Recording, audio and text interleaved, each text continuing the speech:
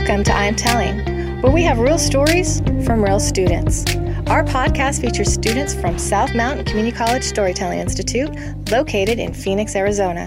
These stories are recorded live in a classroom setting with just one take.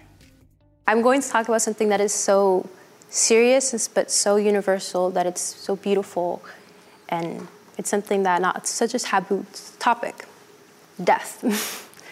It's something that people they think of a loved one, they think of a pet, or sometimes they think of a relationship, because there can be death of your best friend, it could be a death of just anything, and it's something that a lot of us take for granted. I would like this program to be introducing you guys to the fact that death isn't something that is serious. It's something that is crazy. It's something that's really, really different. The first story that I would like to tell you guys is the story of Godfather Death. It's about how this tailor, he has 12 children. 12. I can't even have one because I'm a child.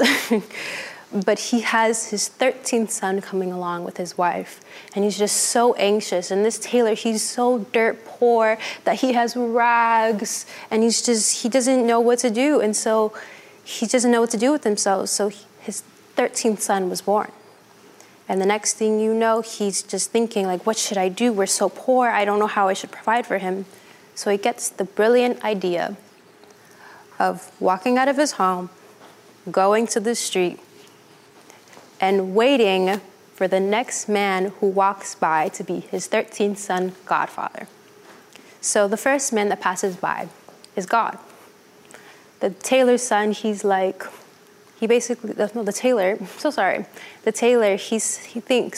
should I ask God to be my 13th son's Godfather? And he says no, because God takes from the poor and gives to the rich. He is too unfair. The second man that is to walk by is the devil. And what he says, I will not ask the devil, for although he gives all the riches to the poor people, he turns good men evil. The third person to walk by is death.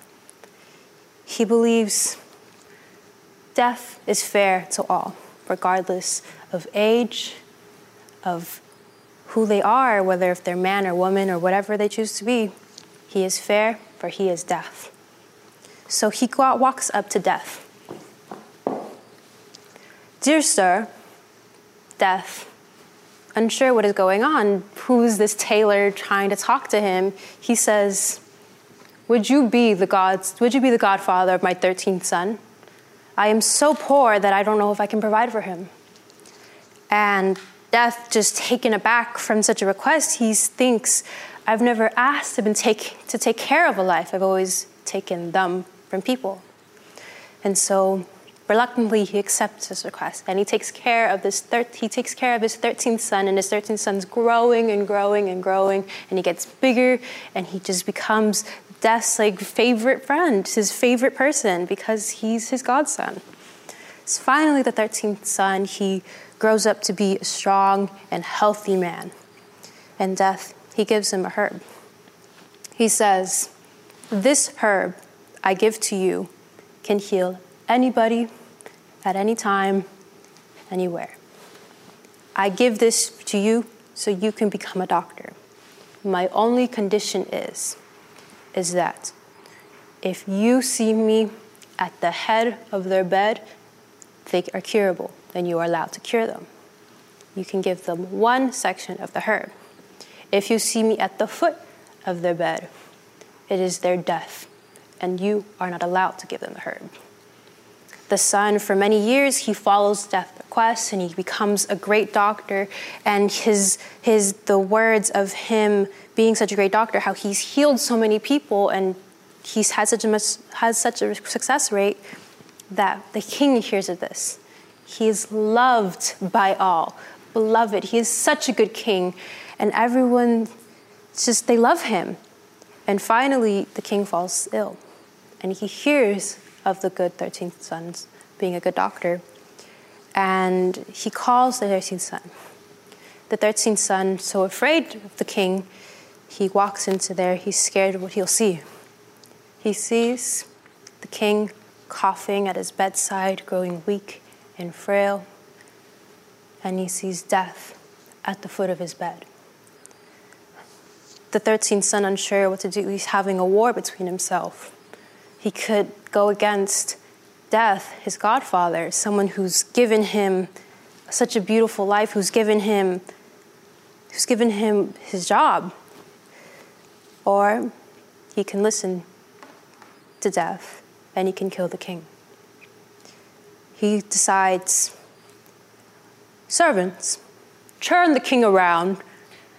Turn the king's bed around. Yes, turn the king's bed around. The servants, they do, and they flip the king's bed to where the death is at the head of the king's bed, no longer at the foot. So because of this, the 13th son gives the king the herb, and the king becomes healthy again. And the death's furious by this. He's like, how can you do this to me? You are no longer to trick me again, for I have given you all that you are. And the 13th son agrees. After months and months and months, and the next thing you know, the king's only daughter, his only child, falls ill. Thence again, the king calls the 13th son again. And the next thing you know, the king offers him a deal. If you heal my daughter, I'll give you her hand in marriage. The 13th son, just falling madly in love with the idea of the king's daughter, he goes to see the king's daughter. And once again, he sees the king's daughter frail and ill. And the next thing you know, he has a war between himself. He can listen to his godfather, who gave him all that he is, or he can trick death. So he decides he is in love with the princess, and he asks the servants once again, flip the bed around, and instead of death being at the foot of the bed, he's at the head of the bed. And he gives the daughter a piece of the herb, and she's instantly better. Her cheeks flush with a rose, and she becomes instantly healthy and becoming as beautiful as all can rumor. But death, furious with this, he says, 13th son, you've betrayed me for the second time. This shall no longer happen. Come. So death and the 13th son, they walk and walk and walk, and finally they go to a cave. This cave was so bright and so hot. You can see the light from miles upon miles away, that when they walked into the cave, the 13th son had to take off his clothes because of how hot it was. Death extracted. Oh, I forgot. The caves were filled with candles. Candles upon candles that seemed to go for miles upon miles. It just covered the walls with such illuminating light. And death says, the candles on these walls are the lives of people that are living. As soon as a candle begins to get low and seems to falter, to wither away, and as soon as it snuffs out, a person dies.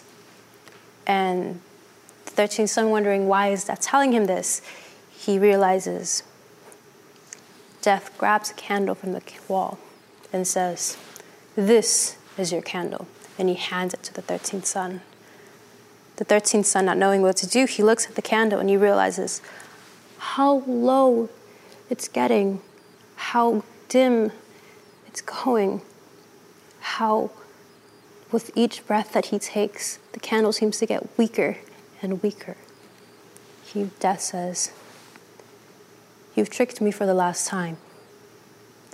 The 13th son, begging his godfather, please, oh please, just give me one more chance. I won't do it again, I promise. Just make me a new candle. Death says, no. And he blows out the candle, and the 13th son falls dead.